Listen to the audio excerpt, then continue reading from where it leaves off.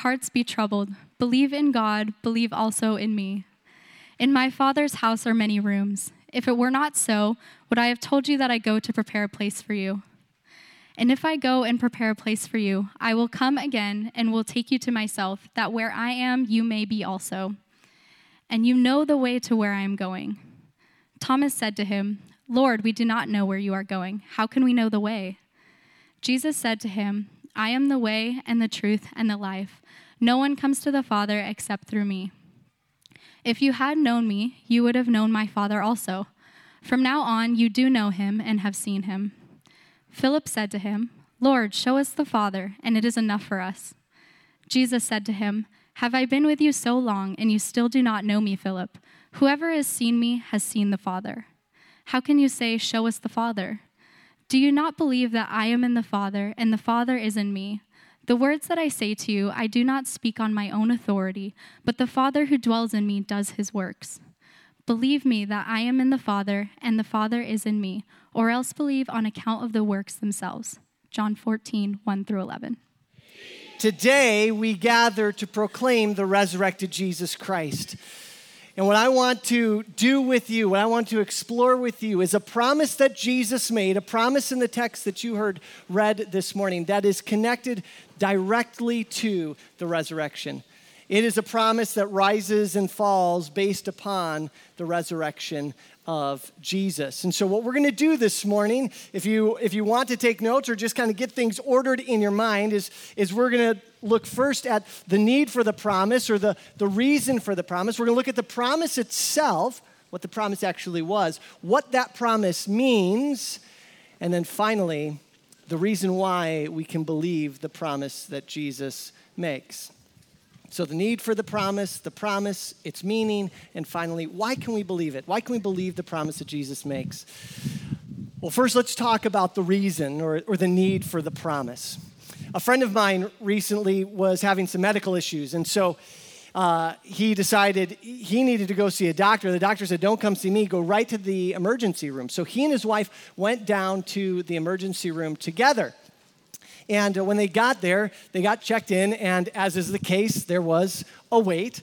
And so they waited, finally got checked in, and they described the symptoms, and the doctor on hand there immediately prescribed a number of tests for him to take. And so over the next few hours, he had the tests done. But then when the tests were done, they put him in not one of the emergency rooms because they were all full, but instead put him in the hallway with a number of other patients who were waiting their own test results. So he sat there in the hallway for a number of hours next to these other patients. And here's what happened. Over the next couple of hours, doctors and nurses, they would come and they would give their diagnosis and plan of treatment just right there in the hallway with others all around them to the different patients. After a few hours, a doctor came to my friend and said, hello, I'm Dr. So-and-so. Are you so-and-so? And my friend said, yes, I am. And the doctor looked at him and said, would you mind coming with me back to my office? Now, my friend, smart guy that he is, realized everybody else heard their diagnosis and treatment plans just right there in the hallway. Now the doctor's asking me back to his office. He thought, this can't be good. And as they were walking, the doctor said, oh, do you have someone that's here with you? Did somebody come with you to the emergency room? And he said, yes, my wife, she's in the waiting room. Oh, she can come back as well, all right? So how do you think he's feeling right now, right? Not feeling too great. And so they get into the office, and the phone rings. And the doctor says, oh, excuse me, I have to take this. And he's just like, seriously? He gets off the phone. And the doctor comes up to him, and he puts his hand on my friend's shoulder, and he says, I'm so sorry. My friend's heart just immediately dropped. He's like, this is why. I knew it. This is why I came back here. This is why he wanted my wife with me. This is going to be bad news. And so his heart was just immediately troubled. And so he puts his hand on his shoulder, and he says, I'm so sorry that you had to wait so long in the hallway. We got all your tests back. Everything's clear. You're going to be fine in a few weeks. There's no problems. Read the room, doctor. Get some interpersonal skills here.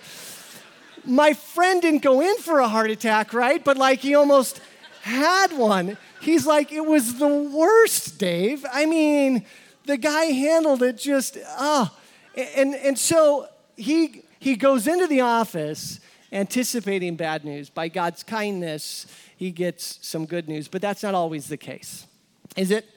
It's not always the case that instead of, I'm so sorry you had to wait so long, everything's fine, it's, I'm so sorry. You have cancer. Or you get the news, I'm so sorry, you're going to lose your job. I'm so sorry. My relationship with you, it's not going to work out. We're done. Sometimes we get news and we get troubling news. In the text that we heard read this morning, that's the context for the promise that Jesus makes. The very first words that Jesus speaks in our text this morning in John 14:1 are the words, let not your hearts be what? Troubled, right? So you're not going to tell somebody to not have their heart be troubled unless you know or you think that they've received information or news that would cause them to be troubled, that would cause them to be upset. And that's exactly what's happening here. While Jesus actually commands them, this is a command, let not your hearts be troubled. The truth is, Jesus has just dropped 4 bombshells on his disciples that would give them every reason in the world to be troubled. You see, this event takes place in something called the Last Supper. It's the last meal that Jesus had with his disciples before he was arrested that night, tried, and ultimately crucified.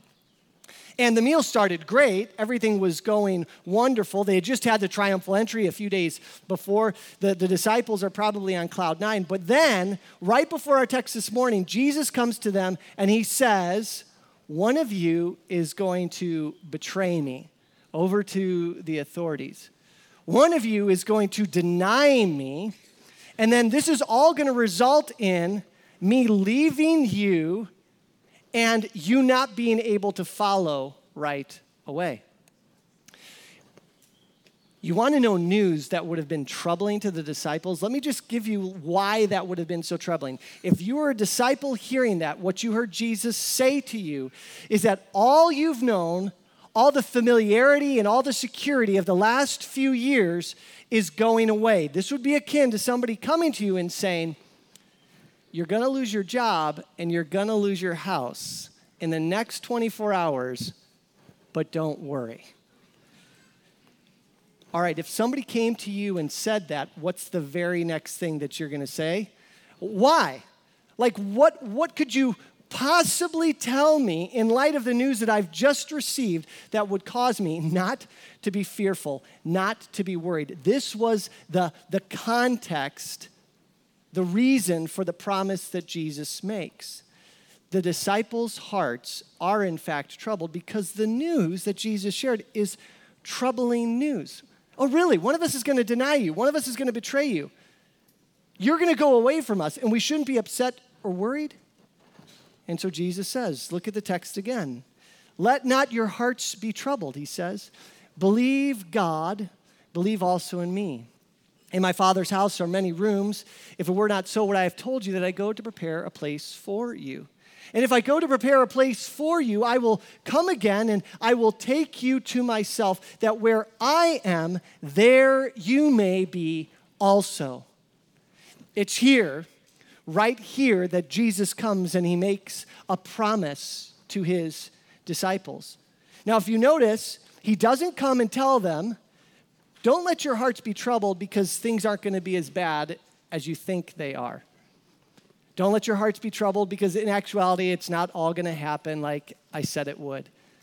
No, Jesus knows that everything that he has said to them is going to happen. He knows that the life of his disciples is about to be turned upside down. The rug's going to be pulled out from underneath them. Everything they know is going to collapse around them. And yet it's in the face of that Jesus comes and he makes this promise. The promise that he makes them, on the face of it, is so simple. The promise is, you have a place in God's home, and one day I will take you there. This is the promise. You have a place in God's home, and I will take you there. Jesus says, I will take you there one day. This is the promise that he makes. Think about it, church. Out of everything that Jesus could have said, the thing that he believes and knows the hearts of his disciples need to not be troubled is this promise. He could have said a lot of things, but he said this. Now, if we're really being honest with ourselves, even if we've grown up in the church, have been around it and heard this passage before, this promise of a future home with God, it sounds nice, but come on. Is it really that great of a promise? And I think we hear this and there's a familiarity with this promise, and what we fail to see is what I'm about to show you, is that yes, out of all that Jesus could have promised them, this promise is the one that not only their hearts needed, but it's the promise that every single troubled heart, every single troubled soul needs even today. That this is a promise that transcends time. It's not something that just is going to minister to the disciples and say that was nice for them. But I'm telling you, if you get this promise, if you understand this promise, it brings help and hope to your heart and to my heart as well. What I want to show you is that this isn't just a promise of Jesus that one day your physical address is going to change. You're not just going to up the square footage of the home, right? It's something far greater than that. You see, here's what the promise means.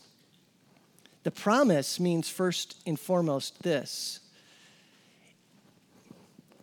It means that one day you and I will be forgiven, made holy, and made righteous.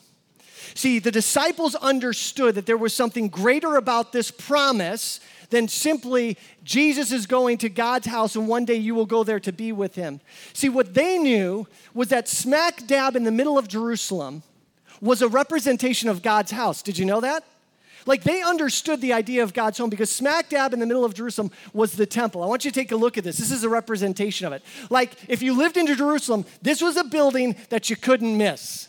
All right, just like when you drive down into Escondido, no matter where you're at, you pretty much see Palomar Hospital, right? It's always there. The temple, which was a representation, an earthly representation that God called his people to make of his home, was smack dab in the middle of Jerusalem. And everybody knew that the temple was to represent the place where God dwelt. But there was something unique about the temple? It's that in the most holy place, the inner place where God's Spirit was said to reside, his presence with his people, not just anyone could go in it. In fact, although this was considered God's house here on earth, guess what? Almost 100% of the Jewish people were never allowed to go into it. You see, the place where God was said to dwell was the most holy, and only one person could go into it, and only he, the great high priest, could go into it once a year. And in order to do that, he would have to go through this ceremonial purification process so that he would represent the holiness that was necessary to enter the presence of God. So when Jesus comes and he says to his disciples, you have a place in God's heavenly home, and one day I will take you there. He's not just promising a change of physical address. He is saying, I will make you righteous and holy. Because the only people who can dwell with God, the only people who can be in his presence are those who are holy and righteous. What they knew, but we often miss when we hear this promise, is that Jesus is saying, I am going to do something in your life. I'm going to take the guilt and the shame for all the ways that you have failed to live up to the God's standard, to God's holiness, and I am going to do something to you that will allow you to be in the presence of God. Because if you're not holy, if you're not righteous, you cannot dwell in God's house. Do you see how big of a promise this is? He's promising to God's people a spiritual transformation. He's promising to forgive sins. He's promising to take unrighteous people and make them righteous.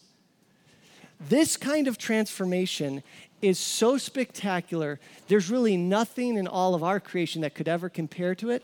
The only thing that I've ever thought even gets close to what Jesus is saying will happen to you and me is a caterpillar going to a butterfly. If you looked at if a caterpillar could speak, they can't unless it's, some cartoon. If a caterpillar could speak and you said, hey, one day you're going to be able to have wings and soar wherever you want to go, all the caterpillar knows is crawling on its belly on the ground. That's the best it's going to get. I'm telling you, Jesus said to his disciples on that day, if I can go and prepare a place for you and take you into God's home, I'm promising you all your sins will be forgiven. I'm promising you that you will be made righteous. Some of you here today know because of the things that you've done, guilt and shame and condemnation. If the promise of Jesus is true, if he can go to the Father, prepare a place for you, and come back and take you there, what he is saying is, I can make you forgiven. I can make you righteous. I can make you holy. All your guilt, all your shame will be taken away because God only dwells in perfect holiness and righteousness. And then because that is true, this promise means something else. You see, if God's home is a place where sin doesn't reside and where sinners can't reside, there is something in our world, actually many things, that are a direct consequence of sin. All sickness, all disease, all abuse, all oppression, all injustice are a direct result of sin in the world and sinful actions by us. So are you tracking with me? If those things are a consequence of sin, and there is no sin in God's house, then here's what the promise of home with God means. It means one day all your suffering will cease. No more pain, no more suffering, because that doesn't exist in God's house, because in God's house there is no sin.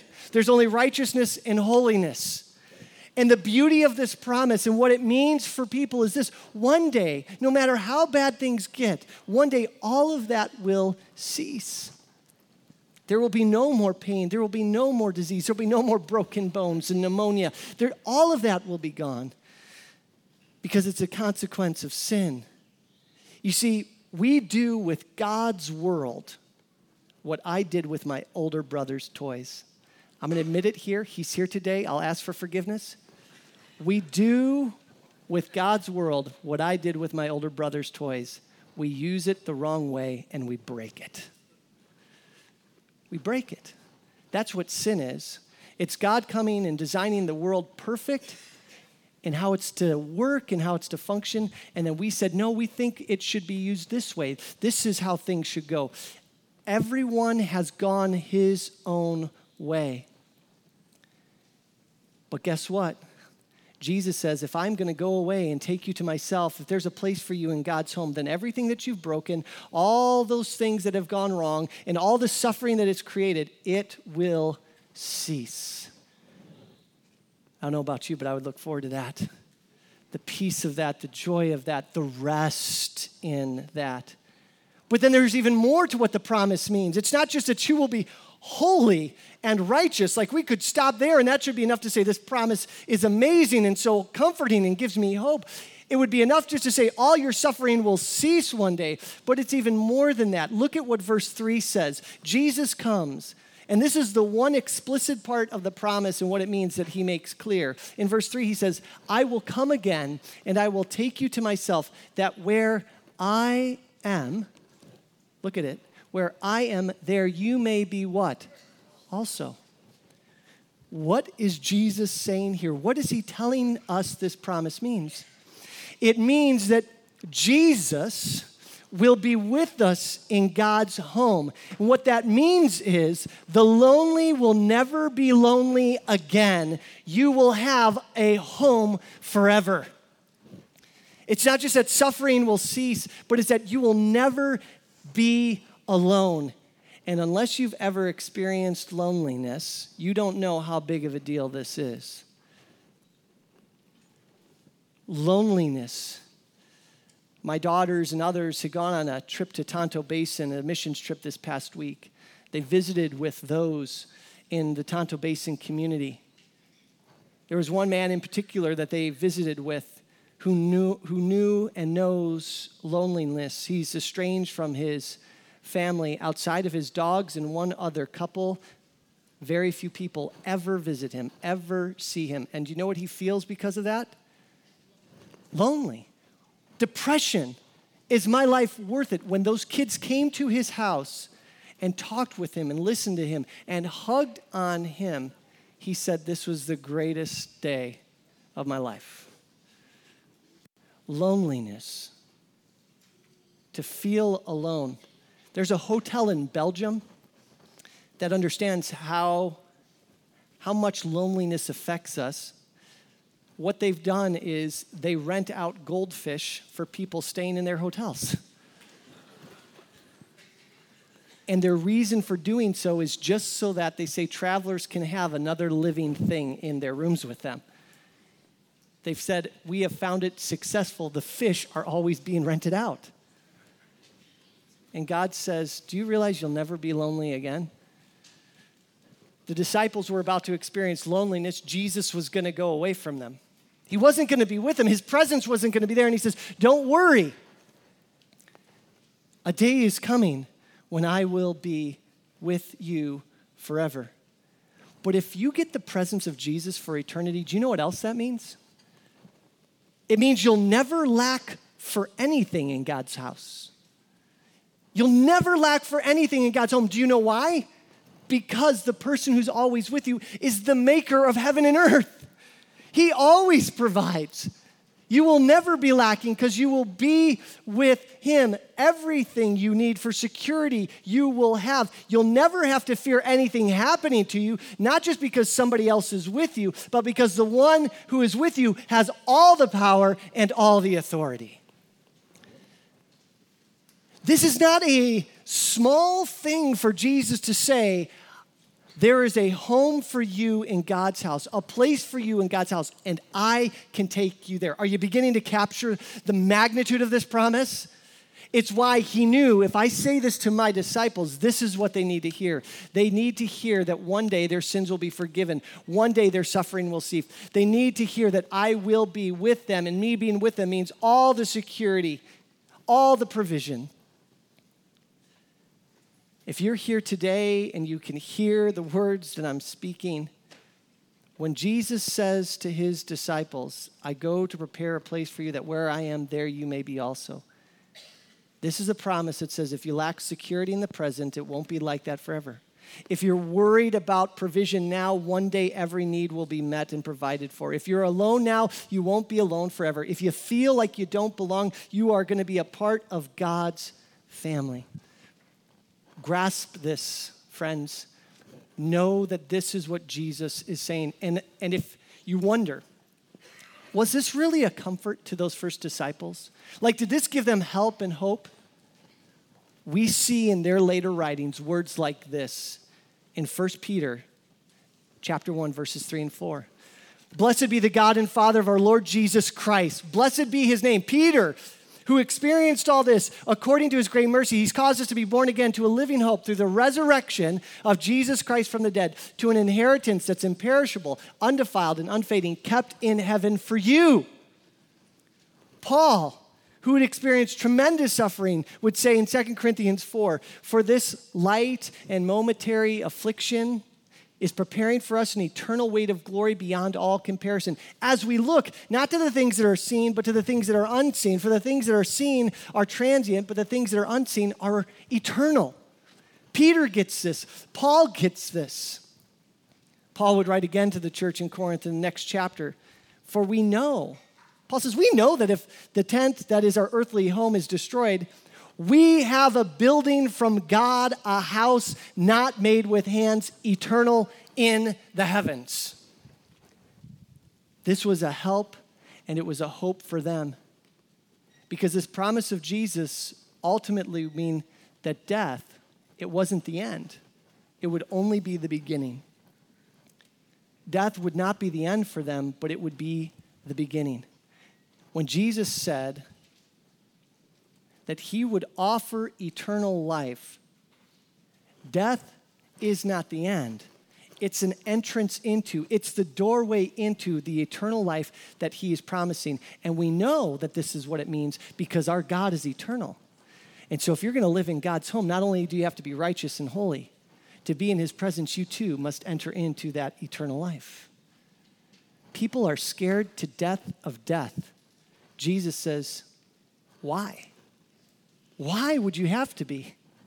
Because what's going to happen is, you get this, right? You're going to leave here and you're going to experience all this with me. And everything, Paul says, that we have here in comparison to there, man, it can't hold a candle. Friends, this is what Jesus is promising. We should want this promise to be true. But it does beg the question, this seems so outstanding, why should we actually believe what Jesus has to say? Listen, if some of you are feeling that way today, like, look, that's a fair question to ask. Don't feel bad. Like, if you're thinking, it's like, great, I like the promise, I understand why he gave it, but why should I believe Jesus on this? How do I know that he can deliver? In 2003, there was a young woman who decided that she had an idea that would change the medical industry. It was a spectacular idea. It was going to turn medicine on its head. She said, I have the idea for a device that can take one drop of your blood, and one drop of your blood, I can run dozens, even hundreds of tests. So instead of getting poked and prodded and big blood draws, you don't have to do that. We're going to create a device. The woman's name was Elizabeth Holmes, and the company she went on to found was Theranos. And at one point, Elizabeth Holmes' company, Theranos, was valued at $9 billion because people thought, this is incredible. This is absolutely incredible. She herself became the youngest female self-made billionaire. But there was a problem with Elizabeth Holmes. You see, as she built up her company, she made promises. She made lots of promises. Promises to her investors about contracts that they had. Promises about how far along the machine was in its development. Promises about how many tests they were able to run. The problem, though, with Elizabeth Holmes and Theranos is that she had nothing but, guess what? Empty promises. And today, Elizabeth Holmes and Theranos are known for one thing: investor fraud. And the people who invested in her lost hundreds of millions of dollars. She made an empty promise, and it devastated lives. Jesus makes a promise 1 billion times greater than any promise Elizabeth Holmes could make. So why should you believe him? In fact, his disciples asked that very question on that day. Look down at verse 8. Philip said to him, Lord, show us the Father, and it's enough for us. Like, all right, give us a revelation of God the Father right now, and we'll be good to go. We'll believe you. That's what Philip is saying. And Jesus looks at Philip, and he says, have I been with you so long, and you still do not know me, Philip? Whoever has seen me has seen the Father, and who can say, show us the Father? Do you not know that I am in the Father, and the Father is in me? Don't you believe that I can deliver on what I've said here? And then Jesus comes and he says, fine. Believe me that I'm in the Father, and the Father is in me, or else what? Believe on account of the works themselves. Jesus says, you want to know if my promise is empty or true?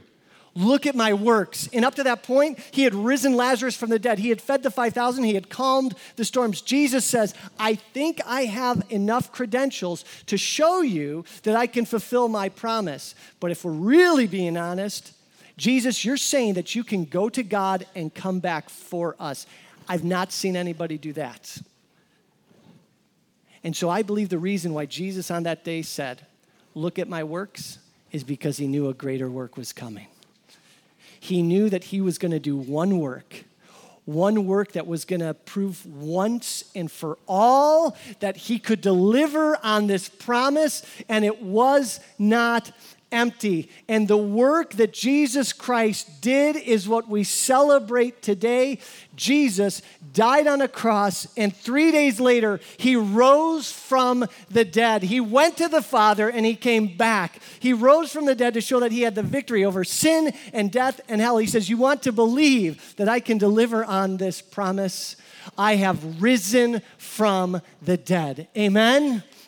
This is why the promise of Jesus that your sins can be forgiven, that your suffering will cease, that you'll have a forever home, you'll be holy and righteous, why you can believe it, because Jesus Christ rose from the dead.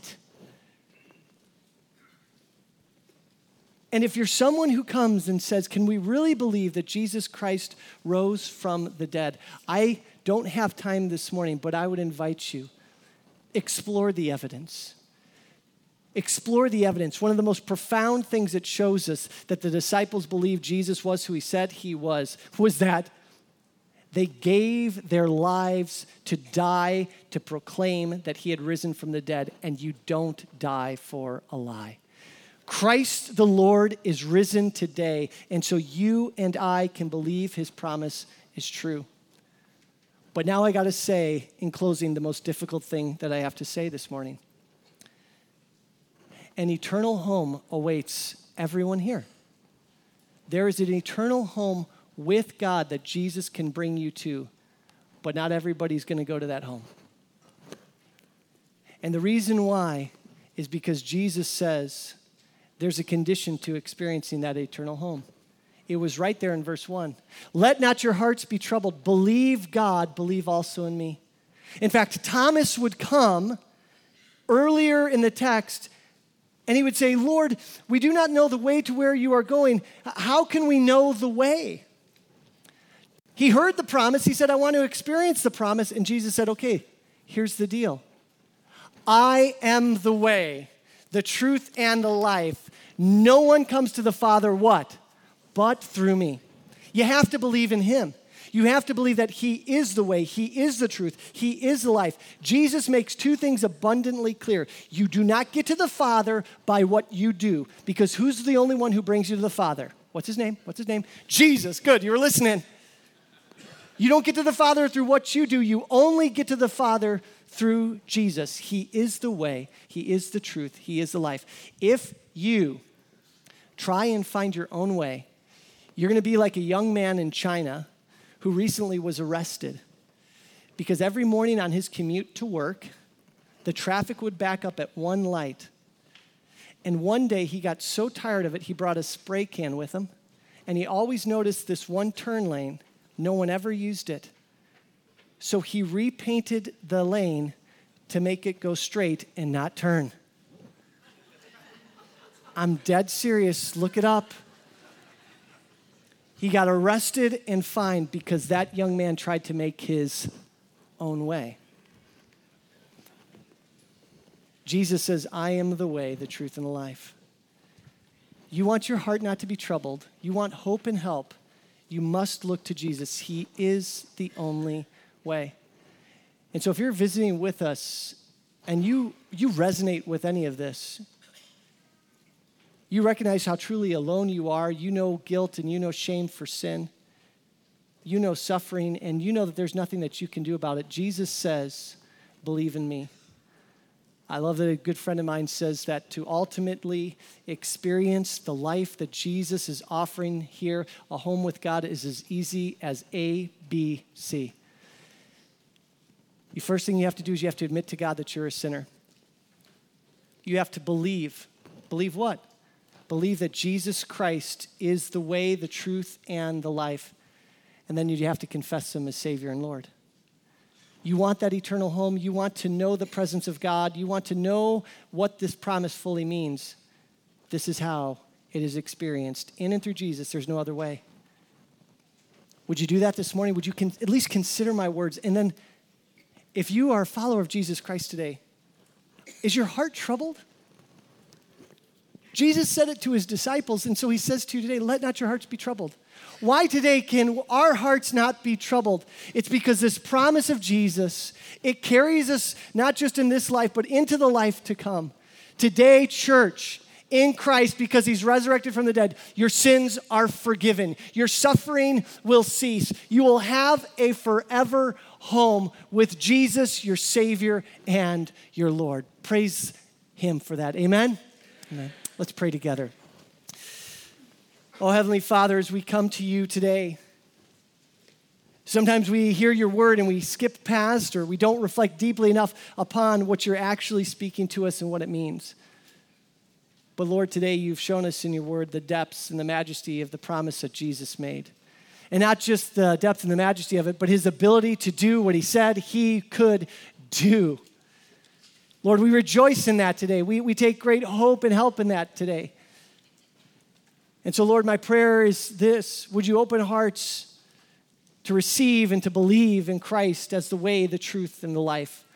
Lord, help us not to paint our own arrows, try to make our own way. And for any of you that are here today, would you consider right now, as I am praying, would you consider doing just what God would call you to? Admit today. Say, Lord, I am a sinner. I've tried to make my own way. Would you acknowledge that you've done what I did with my brother's toys? And would you say, I took the good things that you made and I've broken them. I failed to walk according to you. I know I'm a sinner, but Lord, I believe that Jesus Christ was the sacrificial lamb who came to save me, who did what I could not do. And Lord, I confess to you today that I trust in Christ as my Savior and my Lord. Would you pray that? Would you make that confession today? And then, Lord, for those of us who have trusted in Christ, would you comfort our hearts? May these truths never be so far from us that no matter what comes today, tomorrow, next week, that, Lord, we can believe our hearts need not be troubled.